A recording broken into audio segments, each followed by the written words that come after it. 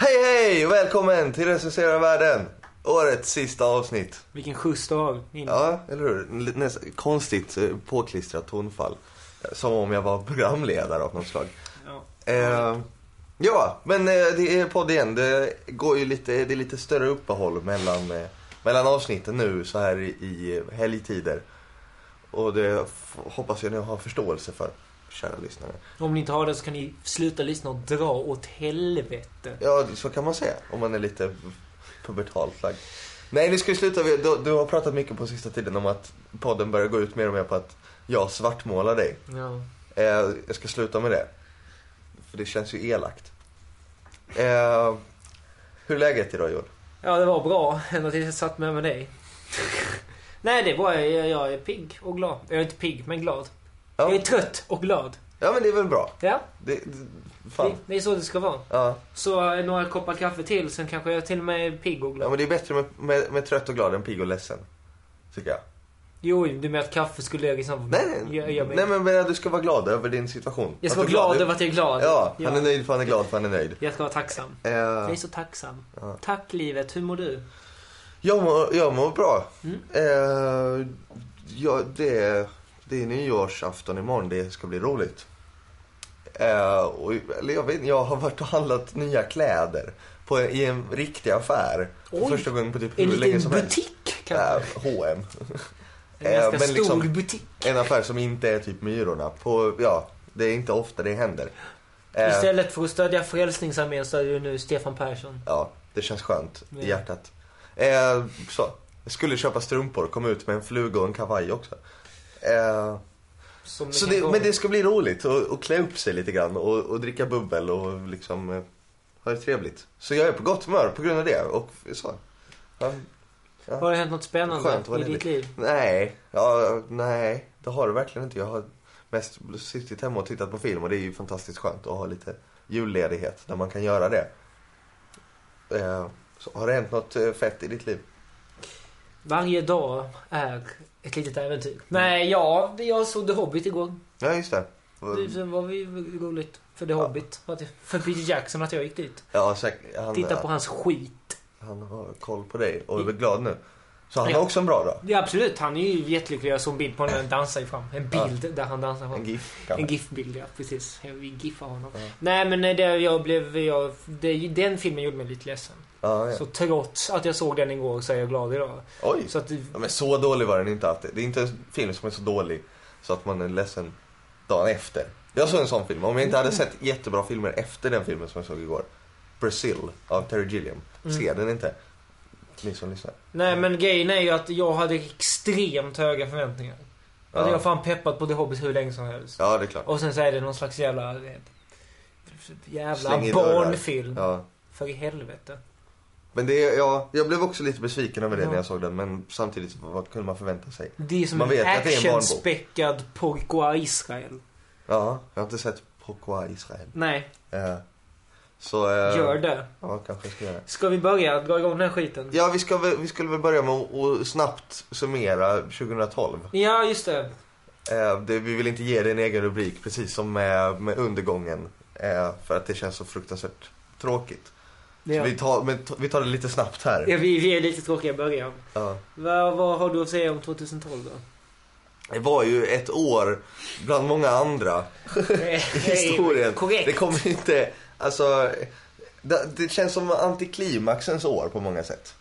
Att man väntar sig, nu jävlar kommer det hända saker i Egypten eller någonting. Det var ju år innan också. Liksom. Men alltså inte bara 2012. Och nu jävlar går USA upp i taket, liksom, i skuldtaket och allt går åt helvete. Men så gör det aldrig riktigt det. Nej. Allting bara fortsätter ungefär på samma sätt. Ja, fast det är ju bra att de inte... Ja, och det är ju, alltså, det har ju hänt någonting i Egypten också. Det har ju bara hänt skit, visst? Ja, men det blir ändå ett jävla status quo med... Ja, men jag tänkte ju mer på, alltså det största sån där händelsen i år är väl ändå amerikanska presidentvalet. Ja. 600 biljarder kronor senare så har inte ett skit förändrats. Nej. Det är liksom... Ja, det är roligt. Ja. Så mycket konfetti till ingen nytta, alltså. Jag förstår inte att de inte samarbetar och går ner lite, gör någon slags antikartell. Där de bara bestämmer. Alltså för det är ju liksom det är ju ett upprustningskrig. Precis som kalla kriget liksom. För att om någon annan satsar lite mer på PR innan valet så måste ju de andra göra det också. Men om man bara kunde bestämma att nu drar vi ner lite på det här och drar tillbaks det till 50 år eller någonting när det kanske var lite mindre pengar som ödslades på det. Jo. För resultatet skulle bli, det är ju jämvikten som spelar roll. Jo, men de litar inte på varandra. Det är ju som när Sovjet och USA pratade och, liksom, och Brezhnev sa vi kommer dra ner nu, det är lugnt. Det är chill, ni kan chilla. Och Reagan bara, nej, jag litar inte på det här. Och så därför ska jag bygga Star Wars nu. Och så menar Brezhnev att han ville dra ner på riktigt. Stod han där med skägget i ögonbrynen i brevlådan.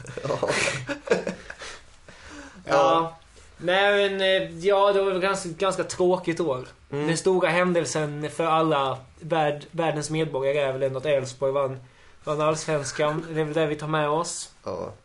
Och sen är det väl Sverige vann Eurovision Song Contest. Ja, just det. Det är väl också på det sättet kommer 2012 finnas med i de oseriösa historieböckerna. Men det kommer finnas med liksom i TP historieböckerna. Ja, precis.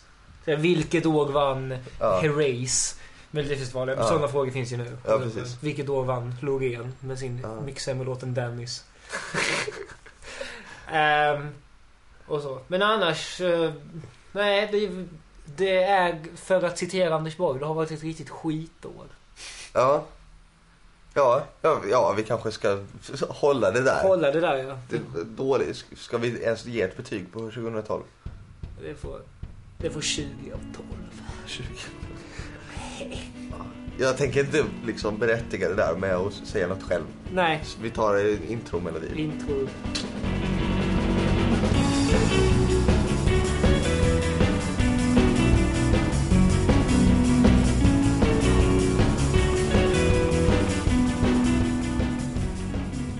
Ja, nu ska vi prata om 2013.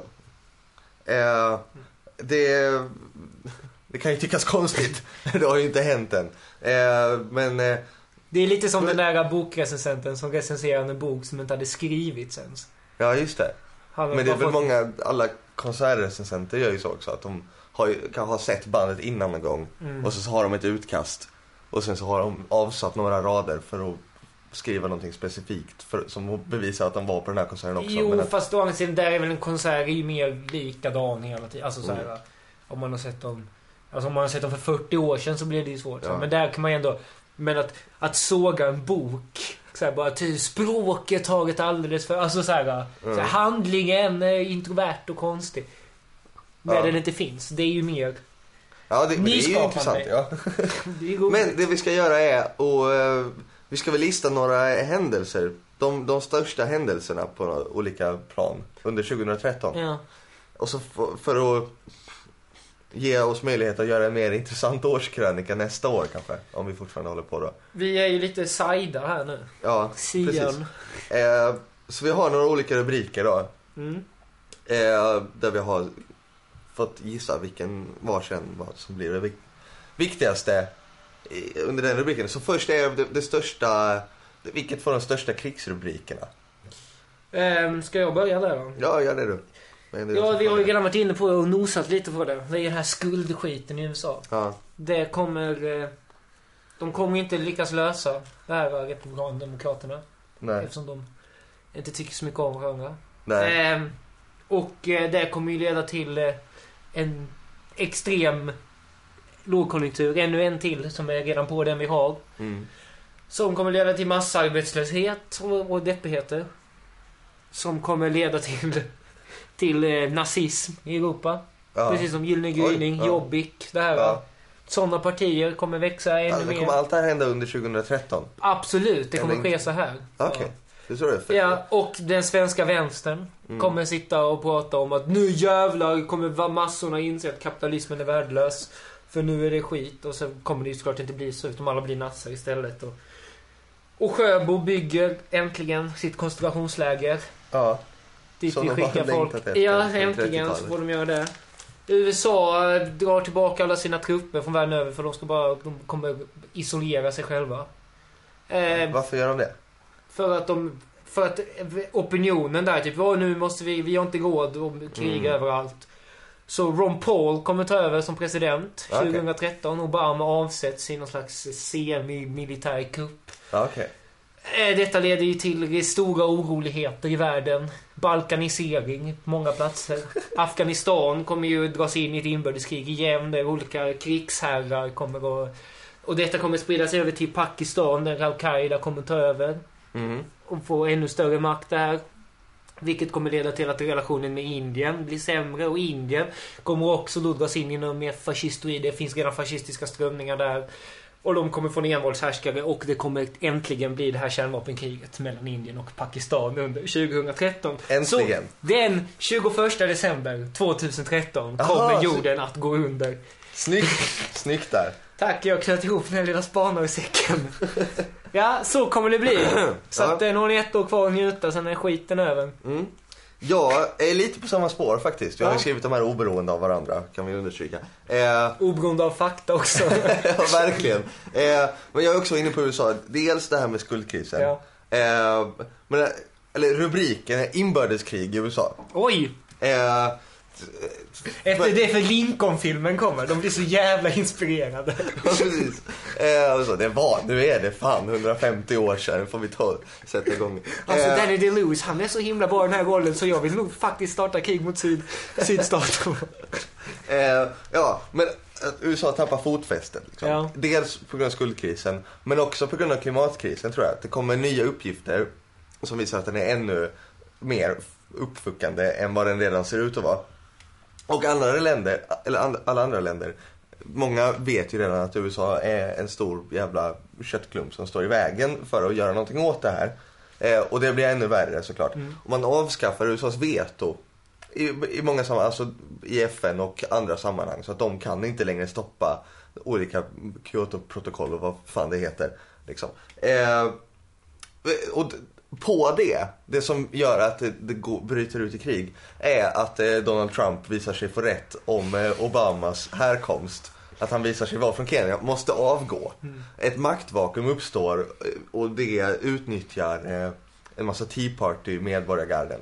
Så finns det ju progressiva grupper också, alltså en massa vaga college-studenter som tar upp Occupy USA eller någonting kanske de kallar det. Fackföreningar i Wisconsin. Ja, som liksom gör massa bra saker men inte riktigt lyckas.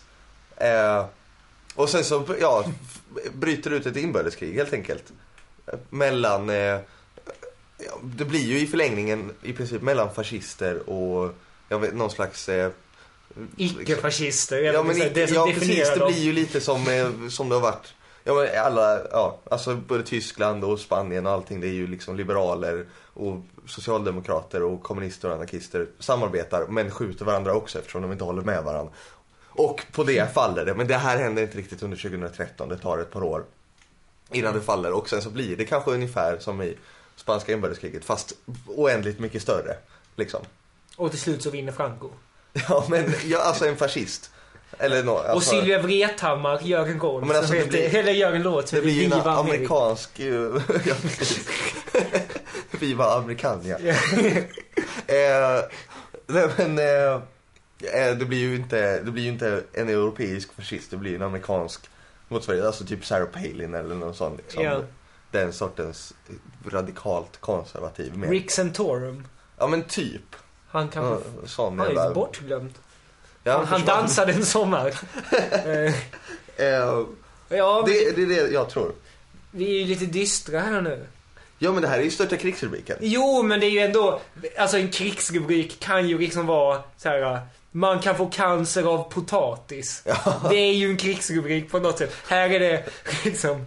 kärnvapenkrig och så här, världens mäktigaste land kommer dras in i ett inbördeskrig och allt går åt helvete. Ja, men vad fan, jag tror vi är ju i såna tider. Alltså på ett sätt så tror jag att det blir året där. Nu har vi haft några år där det är vi låter som mormoner nu. Lite antiklimax liksom. Ja. Och så, men nu kommer alltså allting, det byggs upp liksom en spänning och liksom så i hela världen, en ballong som blir större och större, och man tror att nu spricker den snart, för det står på förpackningen att den tål bara en viss mängd liter luft.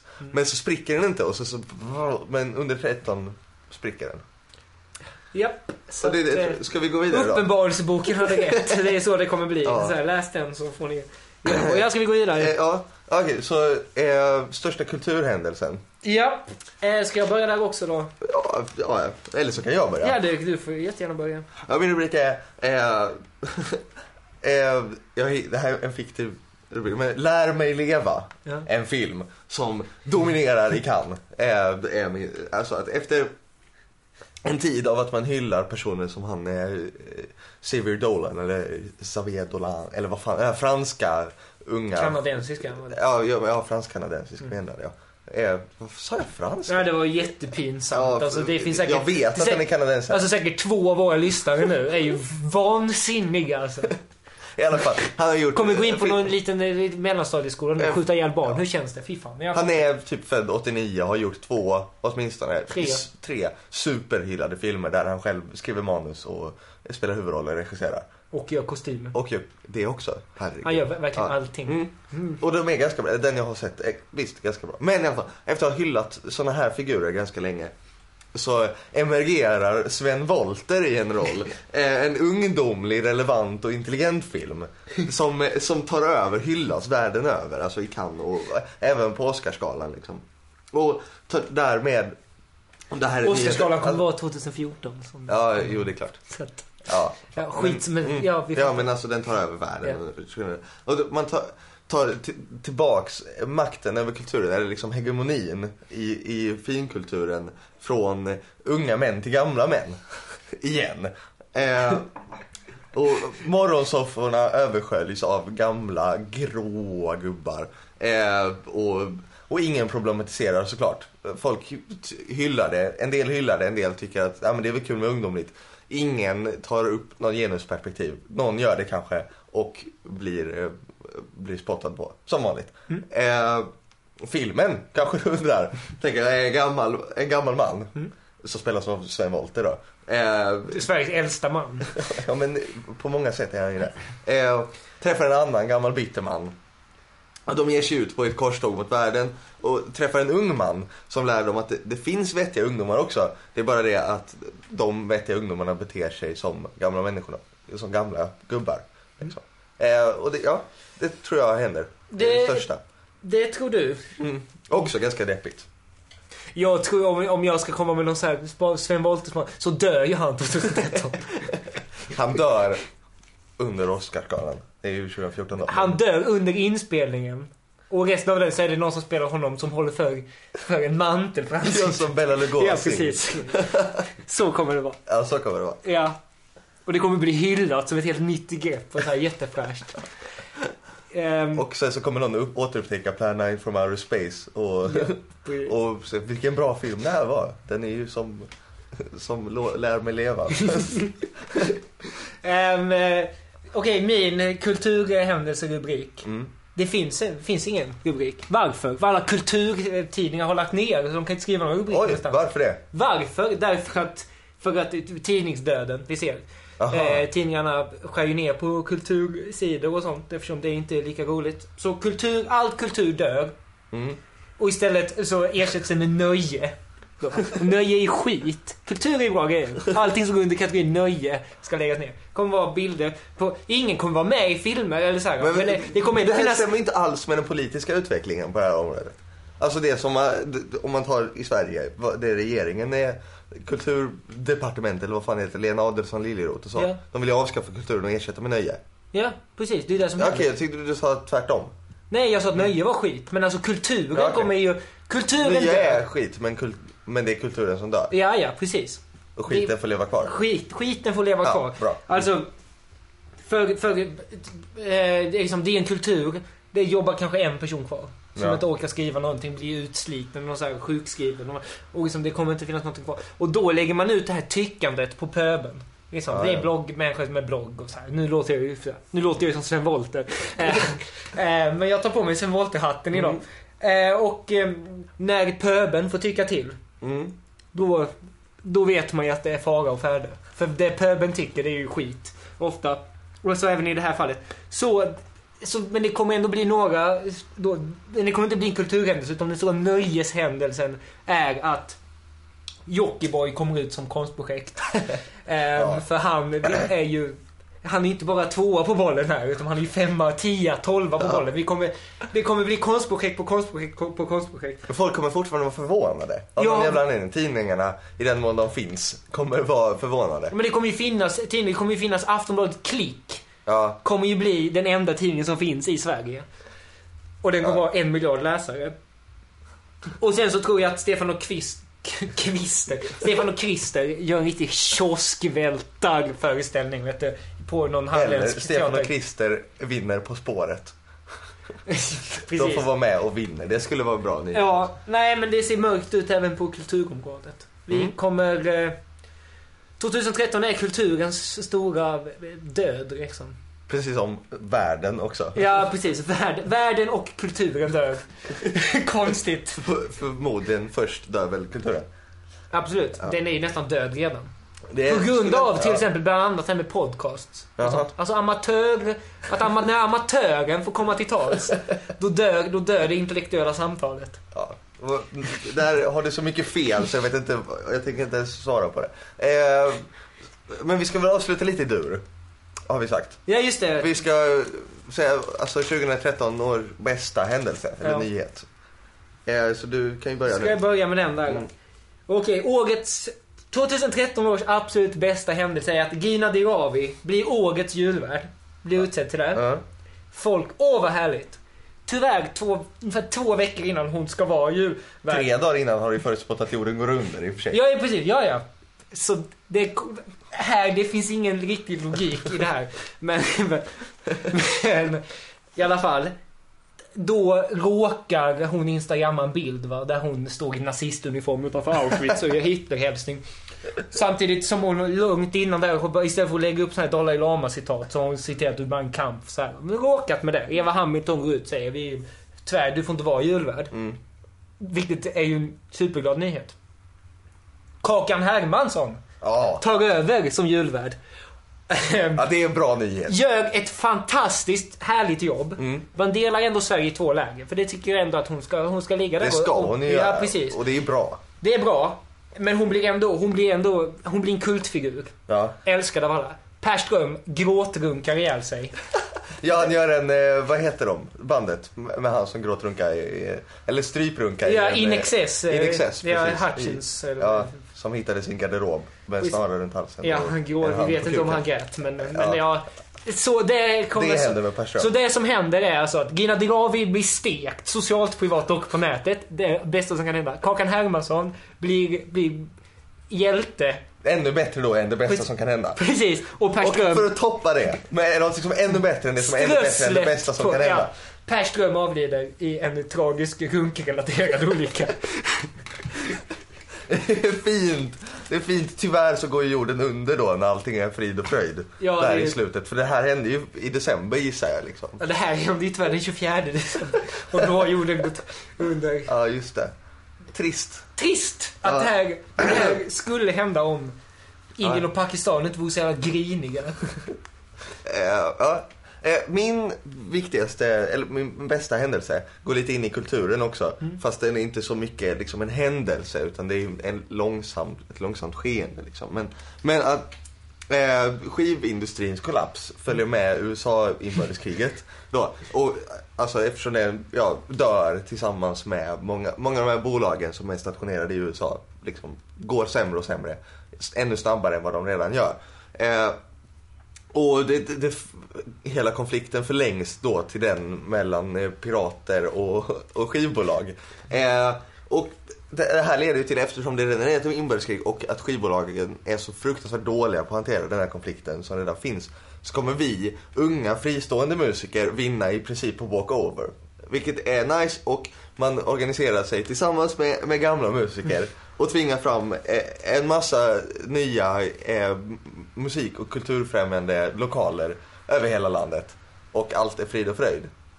I alla fall för den svenska musikscenen. Kanske samarbetar man mycket med rättviseförmedlingen också för att passa på som pricken över i.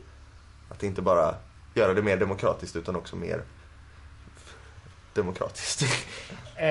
Det tråkiga där är att kulturen kommer ju vara död redan. Så, så att det är deppigt. Och dessutom så det är det här amatörerna tar över. Nu ska amatörmusiken helt plötsligt få något att säga till om. Fy fan. Nej, Mattias, sådana som du kommer bli musikens död. Ge mig någon sån här Virgin Records så låt dem bestämma allting. Då kommer alla bli lyckliga. Ja, säkert. Ja. Ska vi sätta betyg på 2013? Ja, det kommer ju bli... Även det kommer ju bli lite av ett skitår. Kan vi väl säga att vi har kommit fram till på något sätt här. Ja, det har vi råkat göra. Eftersom allting kommer gå åt helvete. Ja. Och det enda positiva som kommer hända är att Klockan Hermansson blir folklig. Efter att han har dött. Precis. Nej, men jag tror väl om man ska vara lite mer seriös på något sätt sådär. Ja. Så tror jag väl att 2013 kommer bli ett jävla mellanår. Det ett också. Till? Okay. Ännu ett mellanår, fast med liksom massa problem kommer det vara. Men det kommer ändå... Alltså för mig kommer det vara ett mellanår i alla fall. Ja. Ja, men jag tror... fan. Det får jag ger en 3 bara. Men det får ju försöka bevisa att det förtjänar mer. Ja, jag tror alltså att det kommer upplevas som ett mellanår. Det kommer inte vara det egentligen. På precis samma sätt som 2012. Att vi förväntar oss, så som jag har gett uttryck för hela tiden, ett klimax och en explosion. Men det kommer inte hända. Alltså det är inte så, i den mån vår värld som den ser ut nu kommer omstörtas av ekonomisk och klimatkris. Det är väl en del som tyder på det. Så kommer det inte hända med en explosion, utan det kommer hända långsamt och gradvis. Och det vet ju vi egentligen. Men man är inte, jag tror de flesta människor är inte riktigt funtade så. Jag vill inte skylla bara på katastroffilmer, men det är lite på det sättet. På ett liknande sätt tänker man på det. Att det ska vara någonting plötsligt. Ja. Men det kommer inte bli så. Därför kommer det bli sådana gamla liknelsen, även om det inte är sann, med grodan i vattnet. Ja.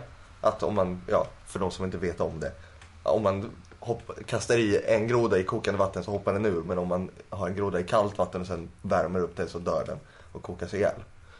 Och lite så blir det. Så en 1 får väl 2013 då, eftersom alltså potential till en 10 liksom. För att det är ett samhälleligt skede där vi har, alltså folket egentligen har möjlighet att ta mer makt än på länge. Att man har större möjligheter att göra någonting åt sin situation än man har haft många år innan. Men man gör det inte, och därför så blir det ännu sämre än vad det egentligen är. För att det förlorade hoppet liksom kommer dominera 2013 för mig. Ja, jag sa att jag var glad innan, men ja, 2013 kommer alltså bli det förlorade hoppets år. Så ska vi gå ut på det. Ja. Tack för oss.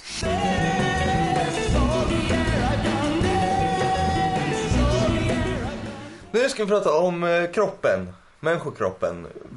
Framförallt antar jag vet inte om du har börjat skriva om anteckna saker om djur också. Det hoppas jag inte, för det. Vilken jävla påhopp att du ens tror att jag skulle kunna skriva någonting om djur. Nej, bra. Då är vi på samma planhalva. Ja. Vad har du att säga om kroppen? Ska jag börja? Ja, jag kan börja också. Ja, men jag kan säga någonting om kroppen om du vill det. Tänker jag inte på mig. Nej, men kroppen, min första tanke jag fick är att den är äcklig och ful. Samtidigt som den är vacker och fin. Jag tycker att kroppen överlag är liksom, den är så jävla motsägelsefull. Den slår åt alla håll. För den är ju, om man tänker på vad en kropp är för någonting. Med blod, kroppsvätskor och liksom, och även om man kollar bara på vårt utseende så finns det ju någonting jävligt konstigt i det. Ja. Alltså när man ser kroppen utifrån. Om man kopplar bort allt ibland får man ju sådana ögonblick där man kan koppla bort allting man har lärt sig och fostrats in i, och till viss del även sina instinkter som också talar om för oss att en människa kan vara snygg och sexig liksom. Ja. Men det kan man i vissa ögonblick koppla bort, och då ser man hur fula vi är. Ja. Precis som man kan tycka djur är fula. Alltså de som ser konstiga ut liksom. Precis. Öron till exempel är ju på alla arter av levande varelser äckliga och fula. Men en katt, små gulliga ögon. Ja, fast om man tittar i dem. Jo, man tittar i dem. Men du ska inte hålla på att titta i ögon. Vad är det för människa? Ska inte kolla på djurögon. Nu hamnar vi på djur i alla fall. Ja, det ska, ja. Ja, nej men Men det är den här upplevelsen, den här liksom utomkroppsliga, utom civilisationsupplevelsen man kan få ibland. Som jag får det ofta när jag är på konsert. Liksom, så här. Att man tänker, okej, det är en snubbe med en gitarr. Fan vad töntigt det här är. Banalt. Liksom. Kroppen är jävligt banal på något sätt. Ja, det finns inte så mycket att hämta i kroppen. Nej, eller jag vet inte. Jag tänker att den är banal mer på ett sätt som, alltså jag har svårt att koppla mig till den. Eftersom man har en bild av sitt eget medvetande som ändå är relativt sofistikerat. Så blir kroppen en jävla jobbig kontrast till det. Och det är därför som jag har liksom, om det är svårt att motivera mig själv till att träna, eller många har det, tror jag. För att, liksom, varför vill man träna? Ja, man vill bli snygg och pigg och glad. Blir man det av att träna? Nej, inte förrän efter alldeles för jävla lång tid. Det är alldeles för många mellanled mellan den banala kroppen och det sofistikerade medvetandet. Ja. Jo, det är... Alltså, för mig är kroppen mest bara någonting som kan gå fel. Ja, liksom... men det är ju en tickande jävla bomb. Alltså, man har tillräckligt mycket oroa sig för i psyket. Eller liksom med sig själv och alla man tycker om och inte tycker om. Man har en jävla massa saker att tänka på helt enkelt. Och sen börjar man tänka om hjärtat bara stannar. Att det kan också hända, det kommer förmodligen hända. Alltså, eller då, det är väl den vanligaste dödsorsaken, hjärtproblem liksom. Ja. Att det är så, att det bara slutar, man börjar tänka på att man får ju den här, en sån konstig upplevelse när man börjar tänka på att om man börjar tänka på att man måste andas, att man måste göra det medvetet. Det är också hemskt. Ja, men då kan man inte andas. Nej, typ. Precis, för då vet man inte riktigt hur man gör. Det känns skevt. Det är som ofta när jag måste springa. Ja. Och börja tänka, men alltså att man ska hinna med någonting och så tänker jag jättemycket, nu måste jag springa. Då kan jag inte springa. Jag har aldrig hänt mig, men nu kommer jag säkert göra det. Ja, men alltså till slut så det är inte så att jag bara, jag vet inte, så ramlar jag. Men det är en återkommande dröm jag har också, att jag måste fly från någonting. Vad skulle Freud säga om det här? Ja. Men jag måste liksom springa, men det går, hela min kropp liksom, jag blir paralyserad på något sätt. Det är helt obehagligt. Alltså... Och det här med hjärtat också. Jag kan inte känna någons hjärtslag. Nej, just det. Det hatar jag. Eller jag vill inte känna mina egna heller, men det är nästan värre än någon annan. För då tänker jag, nu stannar ju det här snart. Nu slutar den här klockan att fungera. Och man vill ju inte vara där när det händer. Om någon dör, folk vet sig att dö, men gör det någon annanstans. Ja, men grejen är... Döende undanbeder ska jag sätta upp en dörr. Dö någon annanstans, snälla. Ja, men alla borde ju hata sin kropp. Och jag tror att alla gör det, fast alla är inte medvetna om det. Vi ska lära dem nu. Hata er kropp, jävla idiot. Ja, men det är som en person jag hörde om så liksom, jag tycker så mycket om Darin. Alla tycker egentligen om Darin. Det är bara att vissa inte vet om den. Ja. Men det är ju som samma sak som så här, alla är egentligen kommunister, de vet bara inte om det. Det är ju samma, vi ska upplysa folk. Men det är så, man är ju bara nöjd med kroppen när den inte märks. Alltså när man inte tänker på att man andas, eller tänker på att hjärtat kan sluta slå, eller när man är frisk. Alltså man är som vanligt liksom och går runt och är alltid frid och fröjd. Och så blir man förkyld och då tänker man bara så, fan vad kul, jag hade kunnat ta den här helgen om jag inte låg hemma och var sjuk, eller om jag inte liksom hade ont i halsen och kände att jag inte skulle vara ute och umgås med folk liksom. Och sen så blir man frisk igen och glömmer kroppen och då är man glad igen. Det enda den gör är ju att jävlas med. Det är ju... Fast ibland gör kroppen också att man har det trevligt. Ja. Men det finns också någonting i det som på något sätt... Alltså om man tar typ så här sex eller sånt liksom. Ja, visst. Då gör ju kroppen att det är skönt. Ja. Men hela ens hjärna är ändå på något sätt inställd på att det är någonting äckligt. Man mår ändå dåligt av det, tycker jag i alla fall. Alltså på något. Ja, men på det intellektuella planet som någon gång i framtiden när vi ska recensera sex. När din flickvän ger dig tillåtelse att göra det, så kan vi prata om det här. Men så det är ju för det i liksom hundratusentals år, höll jag på att säga. I hundratusentals år så har ju vi gjort allting för att stävja kroppen. Vi vill ju liksom, vi vill att vår moral på något sätt ska liksom förhindra kroppen att göra massa saker. Alltså det är ju liksom hela den här bibliska grejen med köttets lustar och så här. Och det finns ju massa alltså alla kroppsliga funktioner finns det ju någonting som man ska gömma undan med. Liksom. Ja. Alltså även att man går på toaletten, då ska man låsa in sig i ett separat rum och så här. Ja, visst. Och det tycker man ju på något sätt är instinktivt fel att det är så. Alltså det är klart att kroppen ska vara fri. Ja, men ska gömma undan det. Nej, precis. Tabubelägga och så. Nej, för då liksom så här, det är så här moralism och så där konservativa. Ja, och det är ett sätt att kontrollera människor, att kontrollera deras kroppar. Men samtidigt så tänker man att vad skulle hända om vi släppte kroppen fri? Ja. Är det inte så att kroppen är ond? Kroppen kan begå onda handlingar. Och om vi släpper kroppen alltså fri... våld, att man blir arg på någon, vill slå den, men man gör det inte för man vet att det är fel och man har ett konsekvenstänkande. Precis. Alltså när det är... Samtidigt som det här med att man liksom låser in i kroppen leder till att folk liksom flippar. Till slut liksom. Alltså att alltså all sexualmoral till exempel har ju liksom lett fram till konstigheter och sånt. Ja, mycket dåligt. Ja. Men samtidigt om man inte skulle... Om kroppen skulle få verka fritt, då hade det ju blivit katastrof. Ja, men det är väl som det gäller väl all frihet överlag. Man måste väl välja vad det får, vilka områden det får gälla liksom. Att det ska ju vara fri, men man ska ju fortfarande ha en moral och normer som säger att, och kanske också lagar till och med, som säger att man inte ska vara elak mot varandra och skada varandra. Men det här att man måste, men att man ska skämmas över sin sexualitet eller att man ska skämmas över mens. Liksom, det fyller ju ingen moralisk funktion. Så, det gör ju inte samhället bättre på något sätt. Att vi har lärt oss att man inte ska slå varandra gör samhället bättre. Ja, jo, fast det finns ju ändå... Om man... Till exempel om man skulle helt plötsligt nu ta bort alla dörrar till toaletterna. För det är ingenting att skämmas över. Nej, det borde det inte vara. Nej, men borde det inte det? Eller vadå? Det är ju äckligt. Ja, men vad fan, alltså det finns någonting med kroppen som gör att man inte vill se den.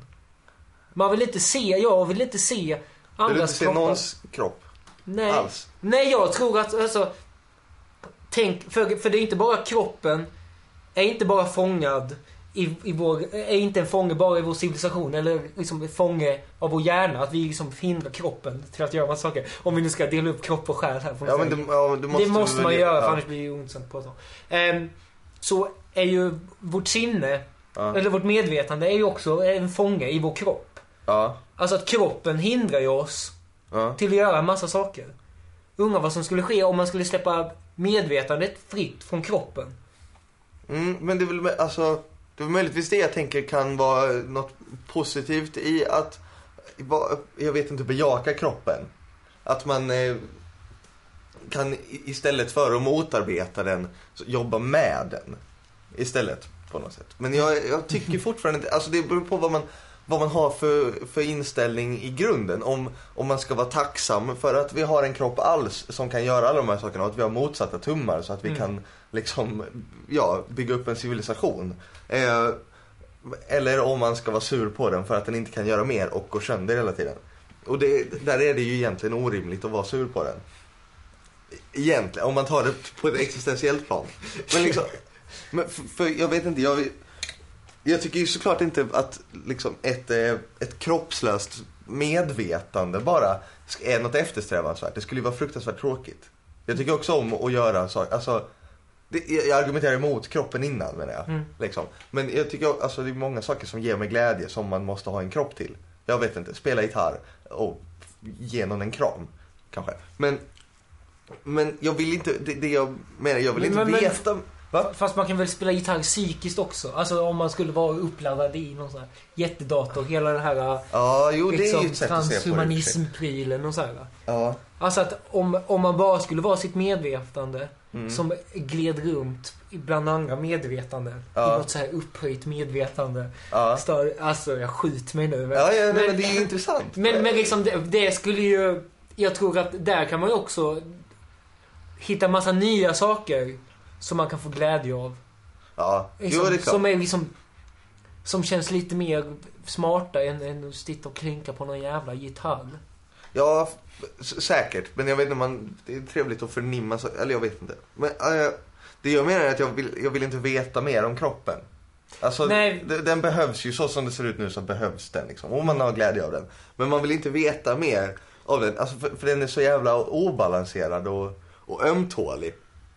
Och det är ju alltså, precis som man då uppfattar sitt psyke som sofistikerat och liksom, jag vet att det har en integritet och en evighet i sig. Så som man upplever sig själv. Ja. Man vill ju göra samma sak med kroppen. Liksom, man vill ju inte tänka att den kommer försvinna. Alltså när kroppen funkar som den ska, som den ändå gör på mig nu, förutom att jag är lite småförkyld. Så det ska vara så. Man vill inte veta att det kan sluta vara så. Alltså, psyket är liksom det man värderar med livet. Ja. Medvetandet, kroppen är ett medel för saker. Även om jag liksom spelar gitarr, så är det ju för att bli glad i huvudet. Det är inte för att det känns bra på något sätt liksom. Det finns ju inget som känns bra utan att ha ett medvetande om det liksom. Kroppen är ju bara ett skal på ett sätt. Och det är därför man liksom inte kan bli annat än arg på det. För man tycker ändå om och ha sitt jag i huvudet. Mm. Och det är därför man blir arg på det. För det är kroppens fel att man någon gång kommer dö och sluta förnimma. För liksom, utan den så, om det var bara ett medvetande uppladdat i en dator eller vad det snackar om, så då finns det ju ingenting som säger att man måste dö. Nej. Och man vill ju inte dö. Nej, det vill man inte. Fast det finns ju också någonting som gör att det känns som att många tankar, många stora idéer, många bra grejer, eftersom hela vårt liv är liksom, även om man då känner att sitt medvetande är liksom evigt på något sätt, alltså att man har så svårt att föreställa sig att man inte har ett medvetande, men det är lättare att föreställa sig att kroppen dör. Ja. Alltså, ja. Så här, så finns det finns ju någonting i att livet bara är en viss längd som gör livet lite mer intressant kanske. Ja. Jo, det kanske alltså att vi har ett bäst före-datum. Att åldrandet också är nödvändigt då för att kunna uppskatta ungdomen.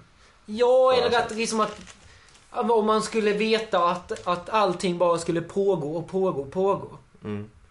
Då skulle man kanske inte liksom göra lika mycket grejer bara. Nej. Kanske inte. Man skulle inte känna sig stressad heller av att vara ung och liksom i sin prime. på gott och ont. Alltså många av sakerna jag gör i alla fall är för att jag känner, men en dag så kommer jag sitta där och vara 55 och då kan jag inte sitta och hålla på och försöka skriva alternativ popmusik. Det funkar inte då. Jag måste göra det nu när jag är 21. Liksom. Ja. Nej, men på tal om medicin eller om kroppen så här, om att man inte vill veta mer om den så är ju medicin är ju det enda ointressanta forskningsområdet som finns. Alltså det är ju, och det är också där kommer den här motsägelsen. Det är ju det, att man inte vill veta om det, tror jag. Ja, också att precis för att när man får veta mer om den, då blir den ju skörare och skörare hela tiden. Ja. Alltså att man, till exempel att man, det kunde gå till en läkare nu, så hade de bara så här skannat av min kropp och bara, du kommer dö när du är 52 av det här. Precis.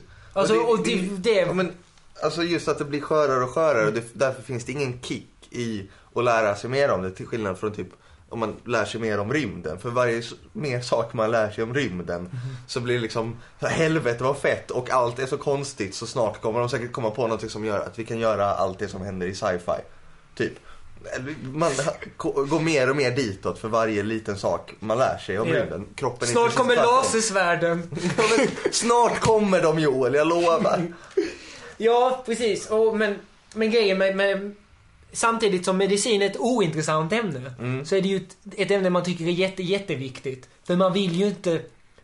Ja, för att någon annan ska kunna ta hand om mig när jag blir sjuk. Och nej, men jag menar att man tycker väl att liksom, det var bra att herr Fleming kom på penicillinet. Ja. Alltså att... Men det är ju för att man hatar att vara sjuk. För att det förhindrar en psyke. För att kroppen förhindrar ens medvetande och allt det där som är bra genom att bli sjuk och dö. Och därför är ju medicin bra. Medicinsk forskning är bra. Jag är jätteglad att folk håller på med det. Och jobbar på sjukhus och så vidare. Men det är fan det sista jag skulle göra.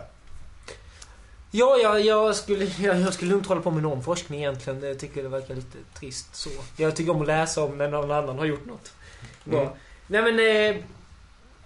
på tal om, bara en liten så här, jag var ju på bio igår. Och då körde man reklam innan. Som var för typ SOS Barnböcker eller någonting. Som var så här, världen är upp och ner. Ja just det, den såg jag också. Ja. Tänkte du också på hur vidrig den var?